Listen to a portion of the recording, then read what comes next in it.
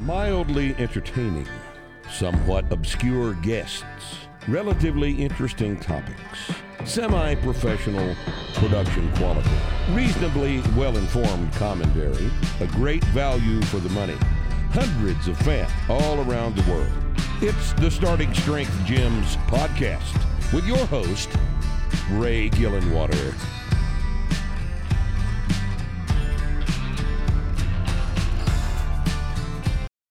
Today we're here with Shelly Hancock Wells. You may have seen the episode I did with Josh Wells. So this is Josh's wife. She works at Starting Strength Houston. She's been around Rippetoe a long time as well. She's been a starting strength coach for a while. She is a lifelong athlete. She's got some good stories to share, and she has a very unique perspective as a lifelong female athlete, especially one that's around my age, and the things that you know, the cultural stuff that we dealt with as children, especially women, and kind of the negative expectations, I guess is the way to put it, that society had on women, especially female athletes. So I thought this topic was important because I by no means am connected to pop culture in 2022, but I imagine there's still plenty of issues when it comes to society's pressures on young people and especially women. And I remember seeing those issues firsthand growing up. So Shelly, let's first define the problem. I mean, you were a ballerina when you were young. You dealt with the unfair expectations of perfectionism. I imagine that came along with some eating issues, some body image issues, a bunch of negative stuff that it seems like you've overcome really well as an adult. And now you're strong as hell. I'd actually like to start there. So what are your PRs? And then let's talk about the problem that I mentioned, and I want to hear how you might define that. And I'm curious how you've solved it and what you might recommend to people that are dealing with the same thing. PRs, we'll talk about prior to baby. Nothing like super big, I'd say, compared to like, strong people, but it's all relative. In the past, 300 is my all-time like one rep max. I have hit 250 or squat, on squat. I've also done 250 for 3x5. That was a big goal for me. And then I probably could have done a heavier single at that time, but I just, I hit my goal and moved on. Press 125, bench 185, I believe. And deadlift about 305. Deadlift's never really been my biggest thing. Olympic lifting, I enjoy doing that. And I think actually, my best power clean and jerk was last year at our Starting Strength conference, Starting Strength Gyms conference, at 85 kilos, and snatch around 67 kilos, but enough to have fun with it.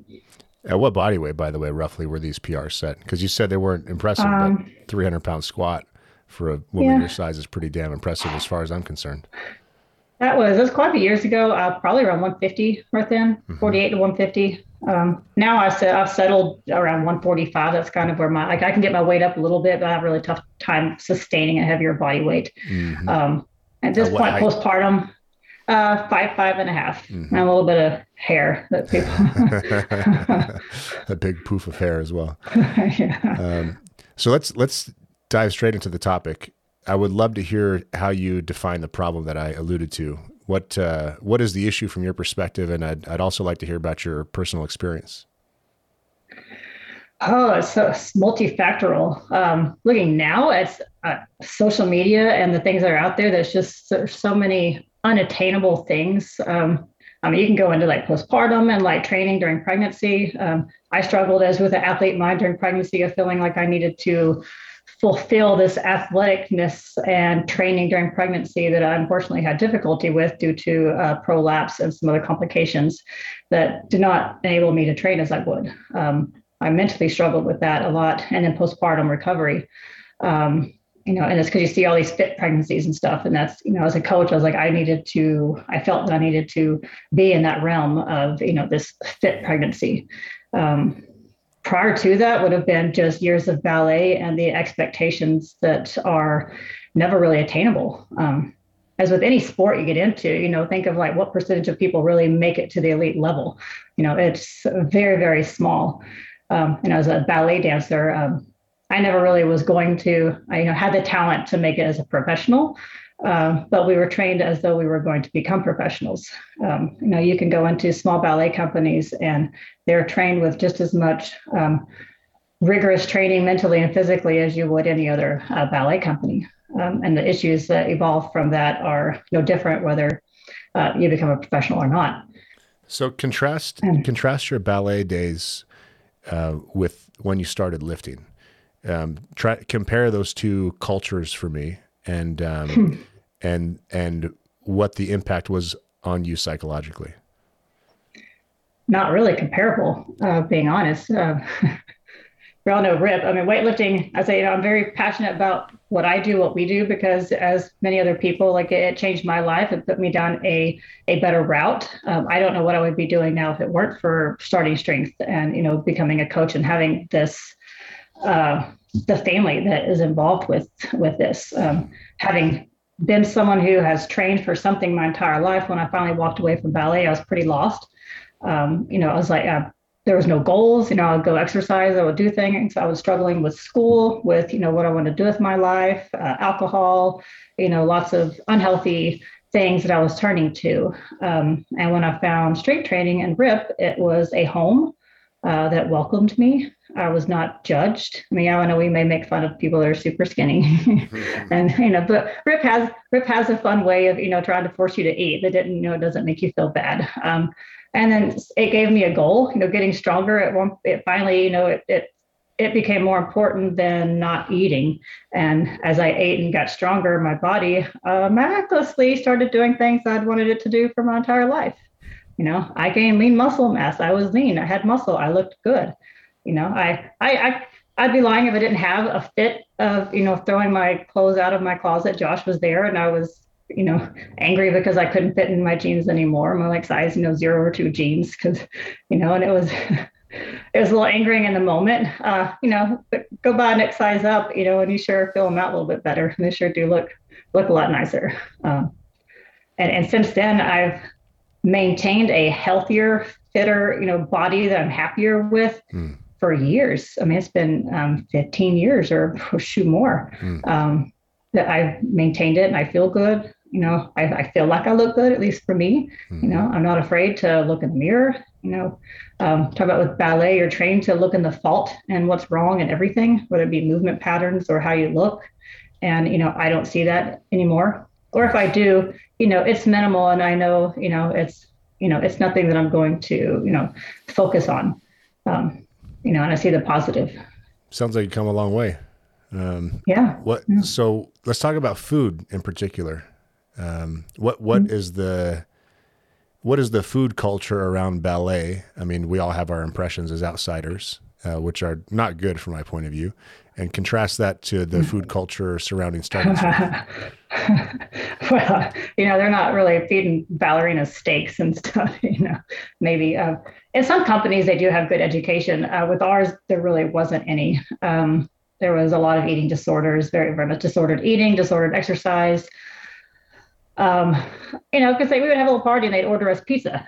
We'd have that, but then, expect us to get on a scale, the following week and, look at our weight or look at us in the mirror or, comments about how you look. These are young girls.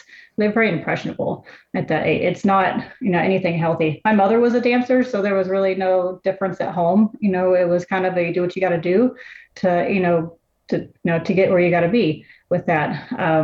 So there's really no, not say there wasn't support, it just didn't acknowledge it as an issue because she had grown up with that and that was, her way of life as well. Strength, I remember going to RIPs and training, and once I realized that I could eat and I wasn't going to get fat, like there's let's see, what's the fast food place, Dairy Queen right across from RIPs. We would go and get like chicken poppers. I'd go be eating cheeseburgers. Rip would have us out. He'd try to stuff, I still don't want to eat like bloody meat, but he would try to stuff some really rare, steak down my mouth and make me eat. But it was fun. I got to, for once in my life, got to enjoy food, not focus on the food I was eating. It didn't matter. I could eat things and, realize that like nothing bad was going to happen in my body. And it fueled my body for the training, and I was able to get stronger. What was your body weight when you were doing ballet? Oh gosh. probably around 115 to 120 maybe, which is higher than I would have wanted it to be. Puberty happens, and just things. It's only so skinny you could be, but it fluctuated a lot because there's a lot of starving and binging, and with that, it's inconsistent. You look super skinny, and they're like, oh, you look great, but then you go binge or go drink alcohol, and you're going to gain body fat. There was a time where I was gaining body fat, and then there's a lot of alcohol drinking and things to deal with me finding unhealthy ways to deal with the pressures that I put on myself. It's. Yeah, the reason I ask is because I think ballet is the most extreme version of this dynamic that I'm talking about, where it applies to men now too. I mean, watching people on steroids in movies like Thor is probably not a good thing for a young, skinny guy to see. Unless he knows about starting strength. And even then, these body image types are totally unattainable. They're a mixture of steroids and training and maturity and, the everything, right? Genetics. But when it comes to the situation for women, I know it's still not great. I know it was not good, terrible when we were young. And as I said, I think ballet is probably the worst example of that. But the message that I want us to send, and I know the message that you're sending and the example that you're setting, is life is better if you don't have to starve yourself. Oh, yeah. You feel better, you look better, you're happier if you try to build yourself up instead of break yourself down. And I think the fitness industry at large is all about something you mentioned in your email to me in preparation for this conversation, which is punishment, right? So you must atone for your sins. If you ate that pizza or you went drinking on the weekend, you then have to starve yourself. You have to do as much physical activity as possible. You've got to burn those calories, and it's almost a punitive thing. It's a negative punishment oriented thing. And what I love about what RIP has built and what we're trying to do is strength training is the opposite of that. When you train for strength, you want to build yourself up. You don't want to be in a catabolic state where you're chewing up tissue. You want to be in an anabolic state where you're growing tissue. To be in an anabolic state, you need to eat at a caloric surplus. You have to eat in a way that facilitates training. So the way in which you have to eat matches the goal that you're trying to achieve. Yeah. And the goal that you're trying to achieve is to become a better version of yourself, to become more of yourself, not less of yourself. So I know you have a lot of experience with that, and I would just love to hear your thoughts on it in general, and I'd love to hear any advice that you have for people that are struggling with this, and especially those that are watching this and have not started strength training yet and are used to this standard fitness industry message and are hopefully looking for some good reasons to escape it and to start something better and something new. Yeah, it's tough to escape it. How many people? You go look at any random run-of-the-mill gym, you've got people, screwing around, and I've done it, go and screw around for hours, accomplish nothing, or the little things they wear that like track their steps and how many calories they burn. Like, you'll eat some shit meal, you're never going to burn the calories. Like, it doesn't really work that way. The amount of work you'd have to do to offset, 1,500 calorie or more burger is just, it's ridiculous. But the mentality of it, like the exercise, now, like, I enjoy training. It is my therapy. Not being able to train is not, I don't feel good when I can't train, besides, I physically hurt, but mentally, it makes me feel good. But exercise in the past, for a lot, they use it for a form of punishment. I mean, how many people has heard someone say, well, I ate this, so, I can't eat something later, or I got to go exercise and go walk, because I did this or I did that. It's a never ending, but you're never going to get anywhere with it. I don't know a single person who strength trains as a form of punishment for eating something. If anything, that is their reward. They ate something, so they get to go train, and they get to finish their workout. Their punishment is when they don't eat and they can't finish their workout because they're not fueled enough. And that happens. We have, it's sometimes you have to let it happen with a client that doesn't eat enough. And I'm like, at some point, it may be day 1, it may be day 5, you will not finish your workout. You will get to your deadlifts, it may be before that, and you will not be able to finish it. There's nothing you can do, and it happens, and they're like, well, shit, like, yeah, you're right, or they're lightheaded, and I'm like, well, what'd you eat? Well, they ate 10 hours ago, had a piece of toast, like, and that helps drive. They're like, okay, well, I'm going to add some more, add something. We've had clients there's a client at Katie that started out as a vegan that in time actually started adding stuff and adding meat. And now he is no longer a vegan. He has put on, healthy muscle mass, and he is getting strong, and he's doing great.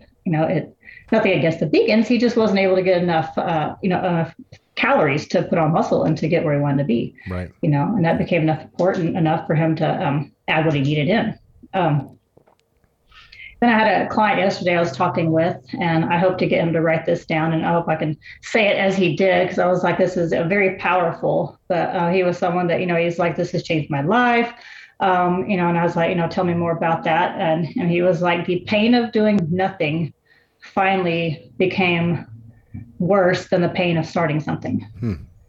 That may not be exactly how he said it, but pretty close. And I was like, that's pretty powerful. Think of how many people that are, that are in pain every single day, whether it be overweight or, back pain or injuries or this or that, how many people are sitting around just hurting all day long, but it's so hard to get started with something, and I hate for someone to get to that point before they're willing to start something. I was like, people need to hear that, but we can help them. Yep. And barbells are scary. We talk to a lot of people. JD and I go to, Rotary meetings and different things and present. And it's been interesting to, how each little presentation gets a little bit better. How the questions, it's hard to drive questions sometimes from these groups because, these people, and JD is a very large guy, so he's a little bit intimidating to some people. And you have somebody that stands up that's 70 and they're like, well, can I do this? And we're like, well, absolutely. Like it's, but and so you say barbell, and they're like, "Oh, I can't do that," And it's such a, I don't even know, I'm like, why not? And explaining it is, and showing it. But we show pictures, we show, studies. This case study talked, Josh briefly talked about there, buddy. We'll get to see soon. That's pretty miraculous. It's interesting that the barbell is the thing that people find scary, because from my point of view, the barbell is kind of irrelevant. What's important about all this is the objective. It's like you've got this human biological machine. It's a very sophisticated machine. It it keeps temperature, it maintains homeostasis. It must be exposed to stress in order for it to survive and adapt to its environment. And we find ourselves living in this totally artificial world where we can get by with just sitting on our asses all day and staring at our screens. And if we do that, the body's so resilient that it'll hold on for as long as it can. But the body's also very efficient, so it's not going to waste energy maintaining tissue that's not being used or adapting to stresses that aren't being presented to it. So ultimately, it's like, well, how do we solve that problem? How do we manage a situation? So how do we take this life of comfort and access to everything we need whenever we need it? No struggle for the most part, especially in this country. And how do we artificially add stress in a safe and meaningful way, and more importantly, in a way that provides an outcome that is desirable? How do we, as I mentioned at the outset of this podcast, how do we build ourselves up instead of trying to break ourselves down? So if you're overweight and you're sedentary, or if you're a young gal like Shelly was and you're not happy with your body image, the solution isn't punishment. The solution is progress. And the way that you make progress is you establish a baseline of where you're at right now, and then you train 48 hours later and you add a little bit more weight. And then you repeat the process over and over and over again. And you fuel yourself during that process so that you can recover from the training stress and you can become more of yourself. You can become a better version of yourself.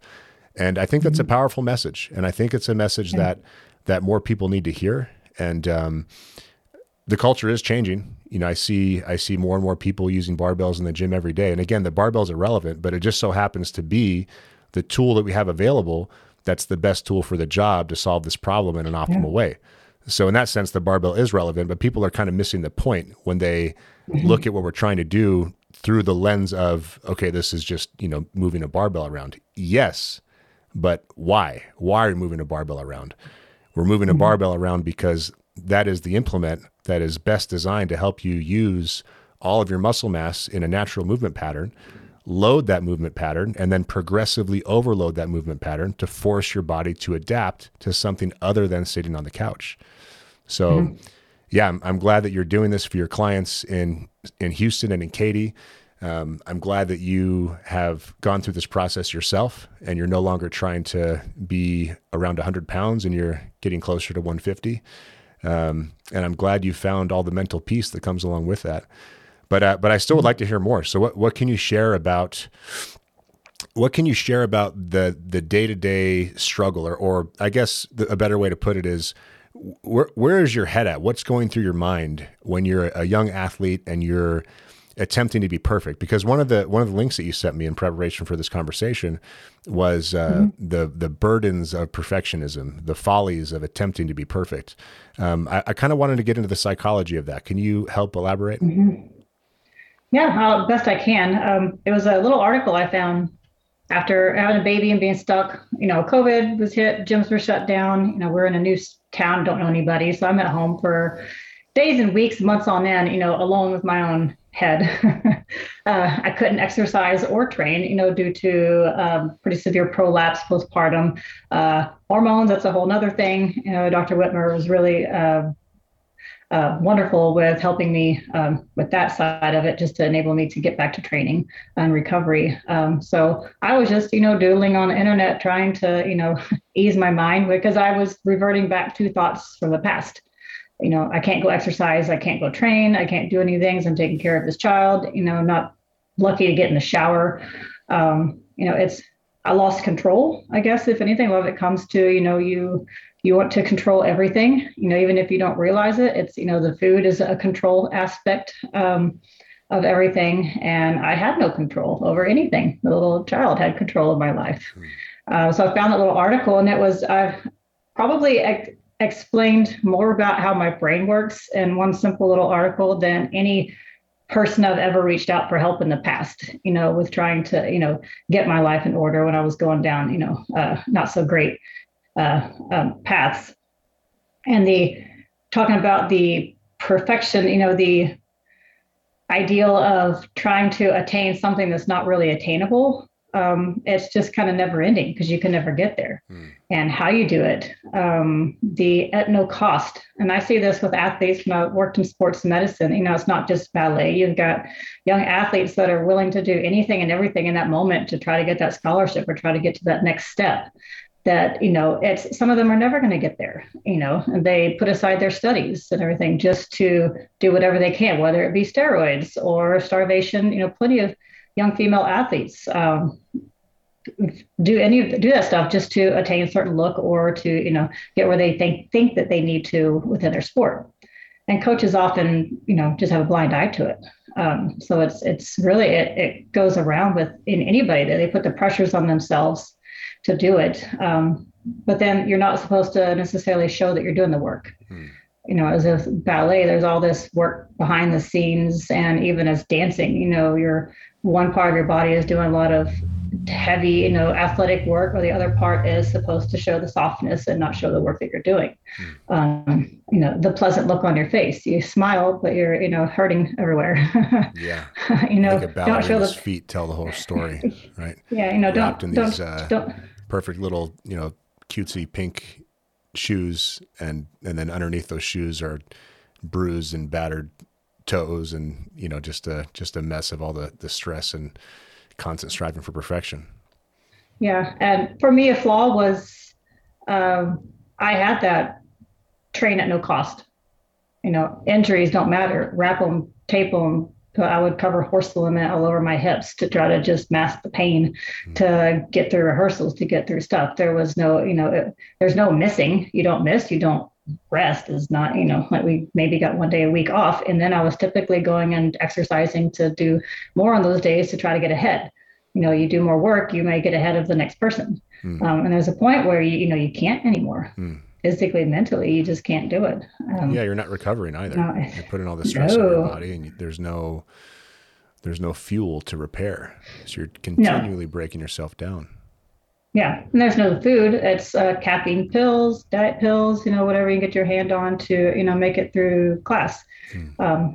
It's nothing that's, that's good for yourself to do that. And it's just a terrible thing. I struggled at school because I would go to school and all I would think about was needing to go exercise or, get out there so I could go do something before class or do early so that I could, show that I'm doing more work than somebody else to maybe get that better part, And this is all for like a few performances a year, like maybe, 6, 7 months of stuff for, just a few moments on stage. Mm-hmm. But, you get that gratification on stage, then it starts all over again. You mentioned training every day. Or practicing every day. And one thing I like about one of the many things I'm a fan of, obviously, when it comes to this program is it's 3 days a week, unless you're on a 4-day split. So you can become a better version of yourself without having to be neurotic, without having to make going to the gym part of your everyday existence. This is the means to the end. It's not the end itself. And the nice thing about training is that it's tied to a program, and a program is a plan. And the plan means you don't do more than the plan or less than the plan. You do the plan. And what I've noticed throughout my athletic endeavors, whether it's Muay Thai or, attempted bodybuilding stuff with no understanding or CrossFit or all the stuff I've dabbled in, is that it just seems like the answer is just more and more and more go, go, go. And it doesn't matter if you're hurt, beat up. They're not thinking in terms of stress recovery adaptation. And when you're young, you can subject yourself to this stuff, but you will accumulate problems like I have. And I hope youth culture changes. I hope we have more Chase Lindleys and fewer younger versions of me and you, for example. And I hope that people that have made it, to their 30s and beyond, that still haven't figured out that death by cardio and starvation is no way to live, will eventually determine that you can achieve your potential by growing. And I know the word growing is not a word that a lot of women want to hear, but it's a word that you've embraced. And you are sitting living proof that growth is positive, even when it comes to things that a lot of people, women especially, are concerned about, things like aesthetics. Growth is better in basically every sense, provided it's the right type of growth, which is lean body mass and not excess fat tissue. Yeah. So talk to me about your weight gain journey and when you started putting on some pounds. And you mentioned that you came to the conclusion that eating was actually good because it helped you facilitate progress. What was it like to go from ballerina, beating the hell out of yourself, not eating, to, okay, I'm getting comfortable with throwing away my jeans and buying new ones, and I'm going to keep this process going because it's positive. What was that process like, and what were the aha moments for you? Well, it was definitely not overnight. And Josh and I have known each other since high school. It's his fault I'm here and still doing this, as far as getting into starting strength and, me meeting Rip. It was probably long and enduring. There's plenty of days where, and I do this with clients now, where I would be, I didn't want to sit still between sets. I do a set of 5 and I'm off, run around the gym doing silly shit and just Rips like, sit the fuck down, like rest. I'm like, but I gotta go do something. Or he'd catch me in the back stretching. And he's like, why are you doing the splits? I'm like, because I always have, that's just, I don't know. He's like, why you don't need to do that anymore. And I'm like, but, and it's just a training of, something that's been instilled in you for years. I mean, from a child, no matter what you do, I'm like, it was, probably a couple of years of, I don't need to do that stuff. Then as I got stronger, I don't need to do that. I enjoy my days off. I almost love my days off more than I do my training days. I'm like, I don't have to do anything today. Like, I can be lazy. Even squat, like, it's wonderful. You get to train really hard, or work really hard for a set of 3 to 5, then you get to sit your ass down. It's awesome. It's awesome to be able to take a day off, spend time with family, even now with a child. But I get to spend time with my son. I don't need to be in the gym for 3 hours. I can't be in the gym for 3 hours. postpartum now, I've definitely learned that I can do a lot more in a short amount of time. I'll say anybody that knows me, I've never really been described as a person who is early or on time for anything. I'm always, piddling around. I'll spend 3 or 4 hours in the gym, not training the entire time. I just enjoy being in the gym. It's social, go do a squat set and then go sit down and hang out and talk. And now I usually have about 45 minutes, but I can get it all in. I make it work. I still only train about 3 times a week. Nice. If I do something on another day, it's, I'll push some chin ups or a little bit of accessory stuff to another day. But that's it. And even now, like I look great. I feel great. I get my little workouts in, and while he's napping, and then I get to spend all day with my son, or working or coaching other people. I'm just spend all that time in the gym, and it's awesome. I mean, think of how much time people waste, sitting in the gym doing a bunch of stuff, and they get nowhere with it. Mm-hmm. How would you describe the physical changes you've experienced? Thinking about your self-image, body image, that type of stuff from ballerina to where you're at now. Well, ballet, you're not supposed to have an ass. You're trained to, you tuck and lift. What a shame. And not that I got a huge ass now, but definitely Josh is always like, I grew that, it's like he takes a little bit of credit for it. And I've taken credit for a few clients, and I'm like, when the husbands are like, yeah. And I'm like, you're welcome. I'm staunchly opposed to any activity or sport that discourages the growth of the booty. So yeah, it's, and there's just even genetics, there's only so much you can do.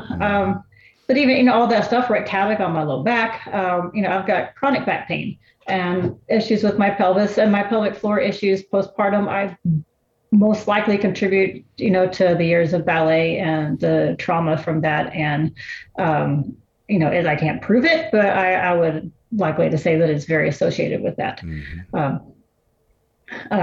But who doesn't want a little booty? It's maybe some people don't, but they don't go squatting. That's one thing I know about current pop culture. The booty's in fashion. So it is, yeah. Years ago, it was not. Mm-hmm. I don't remember, trying to show off glutes at school ever in the past. At least now it's kind of, a fad. And women that typically, I often don't think they know how to describe what they want. It's often the things they say they want is muscle mass and, growth, the way they want to look when, someone's like, I want to look like that person or that person, I'm like, one, that you're not them. They're going to look like you. They're going to look like a better, healthier version of you. But you're going to have to put some muscle mass on. You're going to have to get strong for that to happen. Somebody wants to go diet down and show that, like, if you don't have muscle mass, there's not going to be anything there. Yep. And why not get strong and train 3 days a week? And, you just accidentally start putting on muscle mass and, accidentally start getting a smaller waist and, a little bit of glutes, and clothes start fitting better, and you look and feel better, and you're much more useful. What's wrong with that? What else could you ask for? Yeah. Yeah. I think one thing that's important for all people to understand, especially women that are worried about body image, is that your body is composed of, broadly, lean tissue and fat mass. So lean tissue is muscle mass, bone, tendon, ligament, water, and then there's your fat mass. So the idea is you want as much lean tissue as possible, really, and you want your fat mass to support adequate training, and you don't want too much fat mass, and you don't want too little fat mass. And that is a much different message than you must lose weight. Because I think a big problem with modern society is just how imprecise it is, the failure to make distinctions. Body weight is not the problem. Body composition is the problem. And when you add up the factors of body comp, you get a total body weight. But if you're focused just on body weight, you're looking at the wrong thing because, and this especially goes for skinny fat people. I remember when I was losing a bunch of weight when I was younger and sick, the more weight came off, the more skinny fat I looked. I wasn't losing fat. I was losing some fat and a whole bunch of lean tissue. So the message, especially to women, that lean tissue is good, right? Women want to be toned, or at least they did in the 90s pop culture. So what is tone? Muscle tone means you need to have adequate muscle on your frame with sufficiently low body fat percentage so that it's visible. And other than so what is the shape? How is the shape of your body determined? Well, your skeleton has a shape to it. Fat hanging off of your frame has a shape to it, but the shape you want to improve is all accomplished via that lean tissue, by building muscle mass. So when you get stronger, you improve your shape, and the body fat thing is a totally separate conversation that can be adjusted primarily through diet and to an extent through activity. Yeah. I mean, my body's a completely different shape than back in, like, say, the original DVD. I look back and, see what I look like. And there's some photos, training. Not that I had a bad shape then, but it's not the same body. No, at all. If you were to cut my head off and put the two bodies next to each other from, one angle or another, you probably wouldn't know it's the same person. Yep. One of my favorite conversations to have with female trainees especially is you're probably going to gain about 5 pounds of lean tissue over the course of the next 2.5 months or so. You're going to gain 5 pounds of lean tissue. Your total body weight might be the same, might be lower, might be higher. Yep. That's irrelevant. Don't miss a training session for the next 10 weeks. Let's check you out on the scale so I can prove the point that more muscle tissue is better and gets you closer to your goals. And then beyond just the superficial aesthetic stuff, it's the optimal way to manage and improve your biological system. You need to maintain and build bone density. You need to have physical capability. You need to have the ability to manage blood sugar.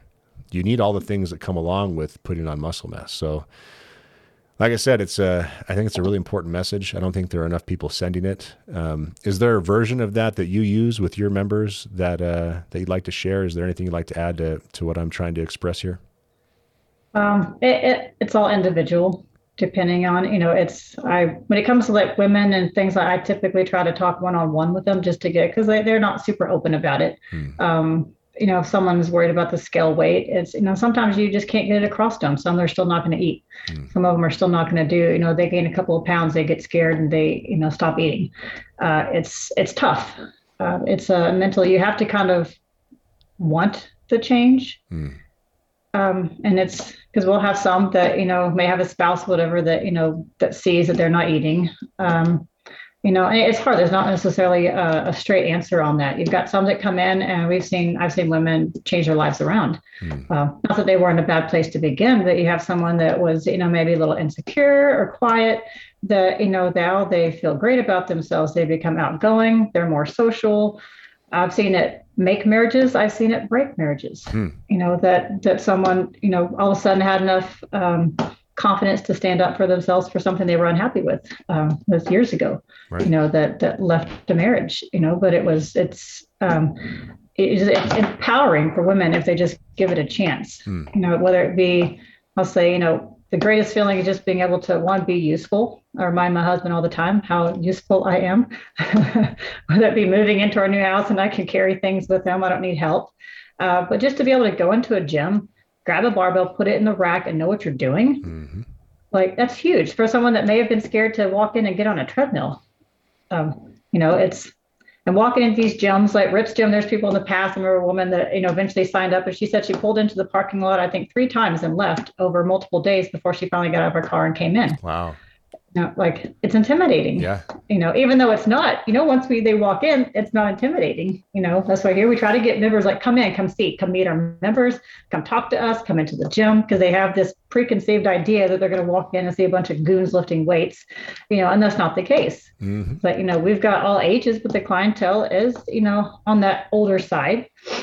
I say older, I include me in the older side is like, 40 plus, but, it's a family. Everybody's in there getting strong. They have a good time, and you have every single person that's in there has a story of some sort, even the coaches. Every coach that does this, there's a reason they do this, that something changed in their life, that they needed this and it changed their life, and like when we're looking for coaches, I'm always like, what's your why? Why do you want to do this? Nice. And if they don't have a good why, then, they either need to find it or, maybe move on. Right. Because that's what drives it. It's not going to be a long-term situation without the why. No, I mean, and that's a passion. Like, I don't need a script to sell it. I'm not selling the program. When I do it, I talk to people, and if I need to share my story, I'll share my story. But but it's, they can tell that you believe in it, and that's huge. I mean, that's where you get the trust and that someone's willing to, hand themselves over to you to help them. Your point about the intimidation factor is an important one. We design these gyms to be very welcoming and aesthetically pleasing and bright. And we knew, we're for all ages, but every business has a target demographic, and we are a 40 plus gym. People that are 40 plus for the most part. There are certainly exceptions that are younger, but they understand the concept of a delayed payoff, and they understand the concept of investing. These are people that have managed their finances well over time. They've accumulated wealth. That's how they can afford to hire a coach. These are people that understand that health is an accumulative process as well, right? So they're in the gym hiring you as a professional to teach them how they can become better 48 hours from now, 96 hours from now, 2 weeks from now, a month from now, and then continue that process all the way up until their relative genetic ceiling, or at least the ceiling that they're able to hit within their schedule. And then they get to reap the benefits of all that improved capability, which comes at the perfect time. Because if you achieve that in your middle age, the slope of the curve in the graph that represents your life and your capability as you progress through life changes. The shape changes. You no longer peak in your mid-20s or maybe 30 and then slowly decline. You might do that and then start a new upward slope when you're 44. And we see that every day. You might start an upward slope when you're 76. Yeah. As long as you know that this exists, and as long as you're wise enough to hire someone to help you achieve those results, or to do the research on your own and attempt to do the program by yourself. Yeah. I mean, it's pretty incredible to watch people of all ages, but especially the older clientele come in. Like, you'd be amazed to see how much a 70 or even 80-year-old person can attain with, coaching and, getting it. Like, it's awesome, and that's, you just added quality of their life, significantly for, we're all going to die, at some point, but how we get there, we definitely want to, try to make that as most, more enjoyable as possible, and if they can be on their feet, spending time with their grandkids, not in a wheelchair, it's amazing. Yep. And, there's nothing better than that. Like, Josh and I, like, the little time that Josh and I and Chase lived together, it was actually, pretty awesome. Like, I was really worried. And I was like, this little kid's going to, annoy the piss out of me in my house all the time. But, like, we all live, eat, breathe, sleep this, we work together, we train together, we come home, we talk about it together, we sit around the table and have dinner, and we're all talking about the clients and everything. It's great. It's, people are like, well, you need time off. And I'm like, but, we just enjoy it so much. It's hard to step away and walk away, and you're still doing it. You're still talking and preaching and showing people. And I mean, we'll have people, we're shopping for furniture a few weeks ago, and somebody stopped Josh to say, hey bro, what do you do? Like he got hit on by a dude, and like, it happens though. And of course we both have starting strength shirts on, and he had his hat on. I was like, oh, we're decked out in our starting strength stuff. Well, here you go. This is what we do, come by and see us. Walking billboards. You are, people want to know what you do. And I'm like, well, I don't do as much as you think I do. It's, to be honest, they think I'm in the gym every single day, or Josh is, I'm like 3 days a week, maybe 4. Yeah. I get asked, same deal. I get asked a lot. I'm going to EMT school at the moment, and I've been asked by 2 different instructors at the school. Their first question, interestingly, was, how many days a week do you work out? I'm like, that's an interesting question to ask, because what they're essentially asking is, if I want to be muscular, do I need to dedicate my life to the gym? And I go, well, I mean, the program only requires 3 days a week. At the moment, I'm doing twice a week just because of scheduling issues, but it's less than you think. So, it's, they don't understand, they think, you got to do other stuff, or what are you doing at home? It's I think it's just whether our brains are, tuned to want complex things, I don't know, because I do. It's, it's hard. It was hard for years for me to not want complexity. Everybody wants to be an intermediate or advanced, or they think they do. I'm like, you really don't. And enjoy those gains, because once they stop, it's not as fun. Yeah. But Olympic lifting was one thing that kind of fulfilled that desire, because it's like, anytime, like I don't have to do heavy snatches to go and work on, a technical aspect of a movement. It's athletic. It makes me feel good when I do it. I enjoyed doing that. I mean, partially because Josh did it, but just my brain wants complexity in the movement pattern as well as I want to think about movements. And that kind of fulfilled that. I mean, because snatch and clean, you can watch them with thousands of them, and it's still, there's still going to be things that you learn. I mean, I've been filming bar paths all week, in the garage as we're looking at, our setup at the floor. Just trying to perfect it ever so slightly, and it's fun. I mean, it's 10 years later, we're still trying to perfect those. You never really perfect them, because you hit that one special snatch, and it happens once every 10 years. Yeah, that is one downside of this program. It's extremely monotonous. If you thrive on variety, this might be tough for you. It's tough for me, especially once you get, like, the novice phase is so exciting. You're just, you can see a physical change in yourself every week, and you can see the number on the bar going up every training session, and you're getting better. You're learning the lifts for the first time. You're learning all the details, why chalk is important, why you need shoes, how to use a belt, how to stabilize your spine, all this stuff. And then, point of diminishing returns, both in your progress in technique, and then in your progress in terms of weight on the bar. And then it can really test your patience and commitment to the process. And I know I'm not alone in this, but a lot of us go through the linear progression, maybe become an early intermediate, get distracted, go do some other stuff, realize like, I don't feel as good, I don't look as good, maybe my back hurts a little more. Okay, I'm going to go back to just the basic stuff.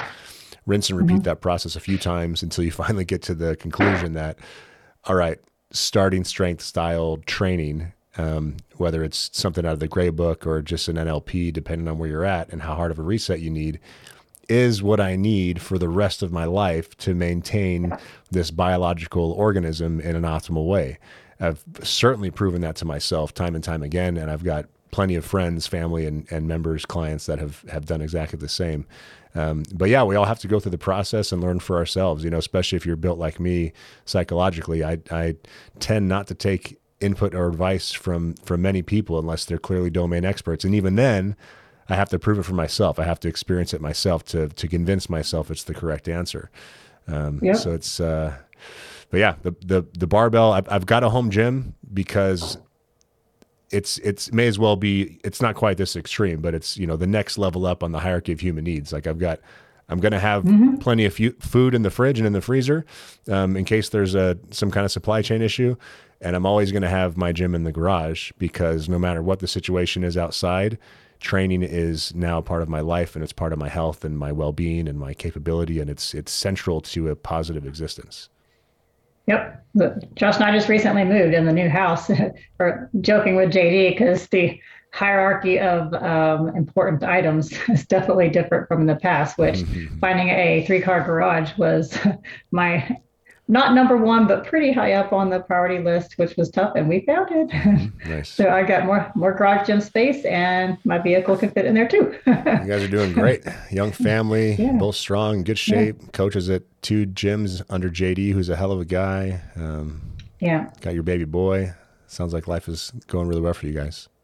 Yeah, we've been in this for a long time. There's been good times and bad times. There's plenty of days of struggling, but starting strength, we've been around for the long haul, and here we are working less in the gym than we ever have, from in the past working, bookends, 5 a.m. all day long, taking a break at lunch and going back and coaching all night. It's for years, now we just, either a morning shift or an evening shift. We've got, little stuff on the outside, and we get time with the family. We can afford a nice home, a nice life. It's pretty great. Not a bad gig. Yeah. We've got it great. I'm not going to talk about JD too much, because everybody else already has. He knows how wonderful he is. Him and his family have been great. Just enabling us this opportunity to come down here and help, grow the Houston area. It's pretty great. I'm saying there's not been a bad day since we've moved down here. And that's pretty awesome to say. We've all get along. There's never been, if there is an issue, it's, everybody's on discussing it immediately. We work as a team. This is, now between both gyms, it's a really happy family, and I'm excited to do whatever I can to help continue to grow it, here and everywhere else. Yeah, that's something you mentioned in your email to me that I wanted to ask you about. Your desire to protect the brand. Can you articulate that for me? What do you mean by that, and why is protecting starting strength so important to you? Well, as with when anything grows, I've seen this with other businesses in the past too. When you grow, there's always a potential to lose what makes it so special. You start expanding, you've got more people, and that can't be the case. Coaches have to be what they are supposed to be. You need to be able to walk into any starting strength gym anywhere in the U.S. and hopefully in the country at some point, and you're going to get the exact same quality. That's why it's so tough to pass. It's not for everybody. Not everybody's willing to put the work in. Yeah, I like the fact that our certification is managed by the Asgard company, and then the franchise company is a separate company, because that prevents a conflict of interest. It means that the standards for coaching are set by an entity other than our own. So we might have an incentive economically, financially, to reduce the quality of coaching in the gyms, and we do.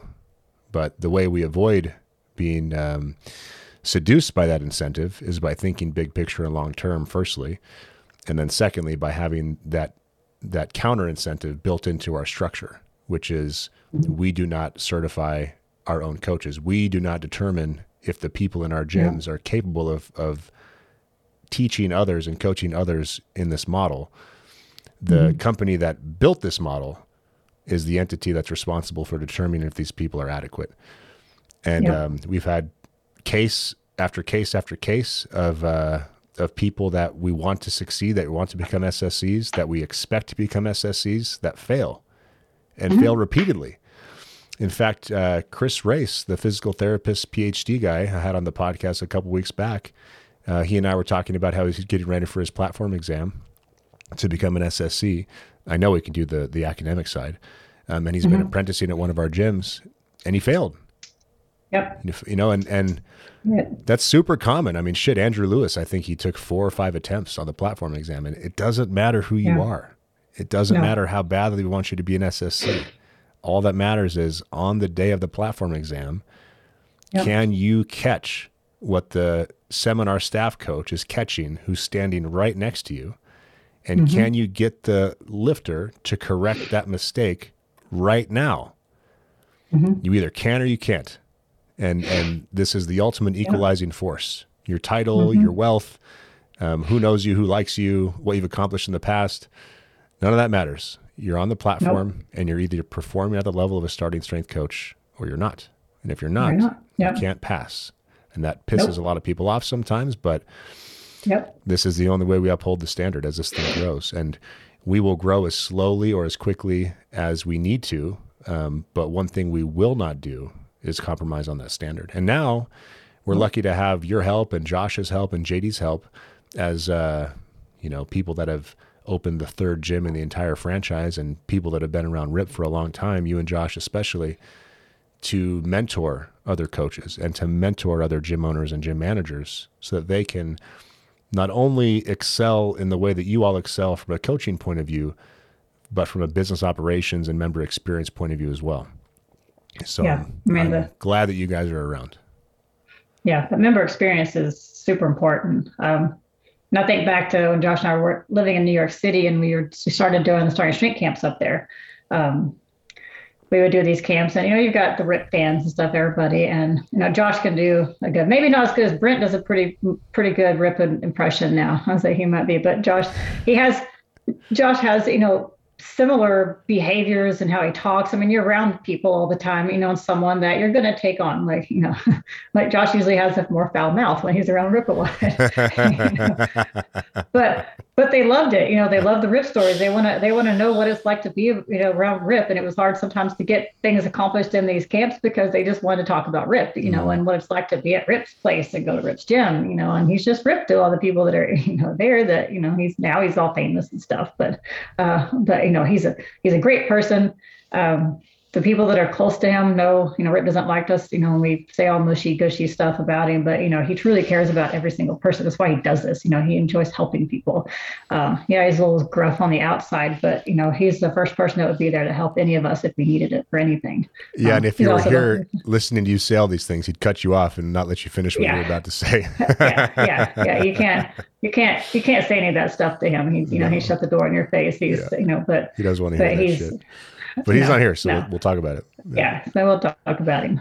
But he helped me. He's the reason, any of us are where we are with this, and it's, truly, physically, mentally, my health, my life, everything, I don't know where I would be if it wasn't for this, and now it's, and now it's, we get to do this and share it with everybody else. It's, as I said, at the end of that, I've been saying for years, we're going to change the world. We are slowly, for some people we have. I think, we'll get there with more people. Yeah. It's just more education and, sharing this and getting more people to do it and give it a try. All we have to do is show this to people that are bought in and know that it can help them in a meaningful way. Blow them away in terms of their expectations when they make more progress than they ever thought possible. And then tell as many people as possible about it, which is kind of the purpose of this podcast and also the purpose of all the stuff we publish to YouTube and to startingstrength.com and to social media. Because if the average person knew what this program could do for them by seeing what it does for other people, and this no longer was a hidden secret, this was part of popular culture, so many more people would have much fewer problems and would have such a better existence, such a better day-to-day time when it comes to experiencing life. And all we can do is we're not some massive behemoth with millions of dollars to spend on marketing, but we've got 1,000+ members now. We can give these people phenomenal outcomes. They're going to tell their friends and family. We'll build more gyms. We'll tell the stories online. And the thing will continue to spin up, and then we will change the world in our own small way. And I do think that we will have a meaningful impact on popular culture. I do think that strength is already becoming part of popular culture. The barbell is already part of popular culture. Being fit is already part of popular culture. We just so happen to have a way that brings all those things together that's really simple and better than what else is out there. And not many people know about it yet. So we'll keep working on it. Yeah. I think just more talking, and it is. If somebody signs up, 3-6 months down the line, their life has changed. They bring in, family, and then they bring in family and friends, and that's how it works with anywhere that we've been. But it works. I think Josh and I, the first experience out, leaving under Josh's or under Rip's wing, because anybody who's coached at WFAC, Rip's always looking. He may be in the toilet, he may be at his office, he's always watching it. If you fuck up, he's going to scream at you and yell. And it is pretty damn intimidating having that all the time. We had an opportunity to coach in New York City, and although we knew it wasn't going to be a place that we lived forever, but it gave us an opportunity to work with a lot of people from scratch that had never had exposure to this. And the place we worked at, we were one of a kind, and they had their stuff, but they wanted us to do, and we do a little bit of that, but then we did what we do too. And we're going to do it whether they want it or not. And it worked very quickly. We had clients that had not made progress with various disorders and diseases and things, and years that in a matter of 2 or 3 weeks were better. And we were still learning at the time. I wasn't a great coach. I was still figuring it out. But it worked and people got better. The only problem was they only wanted to work with us from there. And so our schedule was always full, which is great, but, it worked. But if we traveled or left, they couldn't work with anybody else. There was no one else that could coach it. And they knew it. And that was a problem. So now I know that I can send my people anywhere at a Starting Strength gym, and they're going to get, the coaching that they need. Yeah, to the extent that I just had a member contact me directly asking if we could improve our policies for training at different gyms, because this guy travels a lot. And most of the cities he travels to now have a Starting Strength gym in them. And so he's having to pay all these drop-in fees when he's visiting the gym more than once. And it's like, oh, cool. We're at a stage now where we have members that are visiting multiple gyms on a regular basis, and having a plan available for all the gyms is something we should probably consider now. Yeah, we had two visitors from out of town at Houston this week. Nice. Yeah. And it's great to, get that and to get, an opportunity to talk additionally to coaches from other gyms, about their people. I mean, we all talk all the time, but still, it's just the collaboration that goes on between all the gyms. It's pretty awesome. I'll talk, with somebody because I'm going to be the first to tell you if I don't know the answer to something. I'm not going to make something up. But I was like, we have this vast, community of people. I was like, we'll get the answer very quickly for you, and it's amazing to have that, to reach out. And I mean, our Slack all the time is, somebody has this, this issue or that, has anybody had this, with all, and we all work together to figure it out. Where else do you have that? The hive mind. Yeah. Well, Shelly, we're running at around an hour, so why don't you cap us off with your favorite Mark Rippetoe story? Oh, goodness. Let's see. I guess we talk about the filming. I don't have Josh. They all told all the funny ones. And I don't want to talk about rip pooping. I've never. I mean, I have walked in, with him being naked and stuff, trying to cover him up, because he doesn't give a crap. I'll say the fun. If anything, I'll say the fun old times of hanging around the gym with things that we like to bring. Obviously, the Star Trek gyms we can't have. We don't have space to have a table and chairs. So we're going to go sit around it, and hang out every night at. But late nights at Rips was where all the education and life lessons happened, and some of that was just some of the old films. One of my favorite ones was the orangutan one, because they started. I don't even know where it came from. Maybe Steph brought the little orangutan up there. They started placing it in the background of some of the videos, and people were like, "What the hell is this?" And we're like, "We don't know what you're talking about." I don't know where that came. And Rip's like, "Yeah, And we were in there hanging out one night. Rip come out all pissed because people kept asking how they can power clean with iron plates. And of course we know they can still, but they don't have bumper plates. And he was like, "Well, let's film a video. Do this." And he's like, "Where's that fucking orangutan? I'm gonna."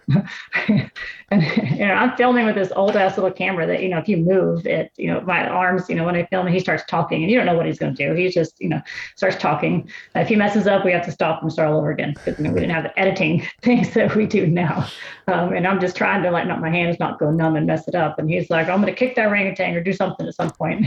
And I think it's one of probably the most watched videos still online of watching him kick that stupid orangutan, while angrily telling everybody that they can power clean with iron plates.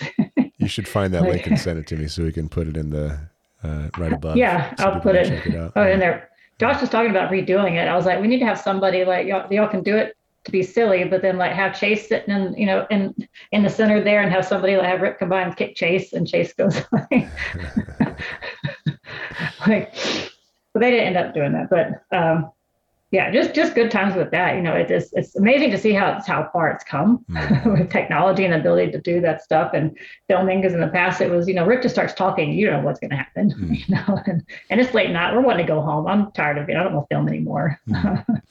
Yeah, you were in the DVDs too, weren't you?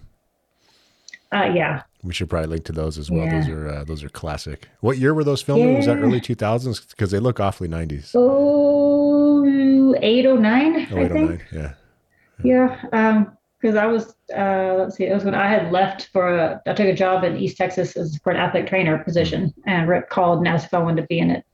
That was kind of maybe back where it started. I mean, I kind of came in, and even as a clinician working with athletic training, I was realizing that I wasn't prepared truly, to be on the field and be the only person there responsible for every injury, element, everything, anything that comes about. You learn these protocols, but they don't always work.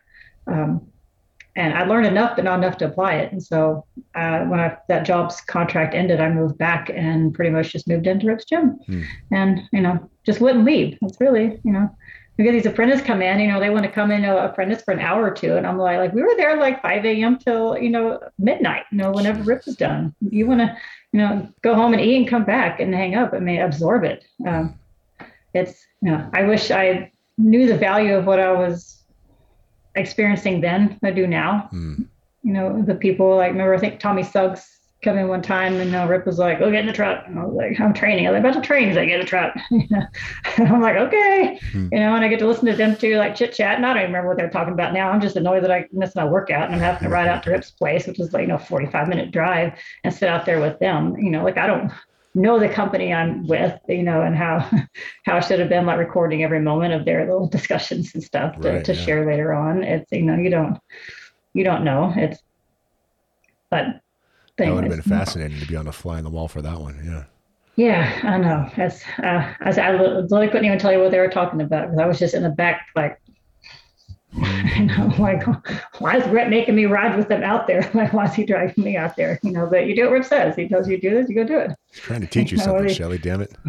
Yeah, I don't know. Maybe I don't know what I learned, but but to hang out and be friendly, until I can get back to the gym workout.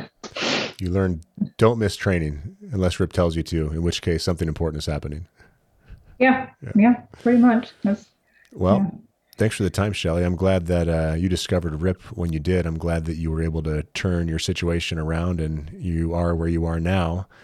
I'm glad you met Josh and you guys are building a family. I'm glad you met JD and you guys are kicking ass at the gym and having fun. And I'm glad that you're as staunch of a supporter of the brand as you are, because it's great to have your help as we're trying to grow this thing. So thanks for all that, and thanks for your time today. Yeah, thank you, Ray. All right, talk to you later. See ya. Okay.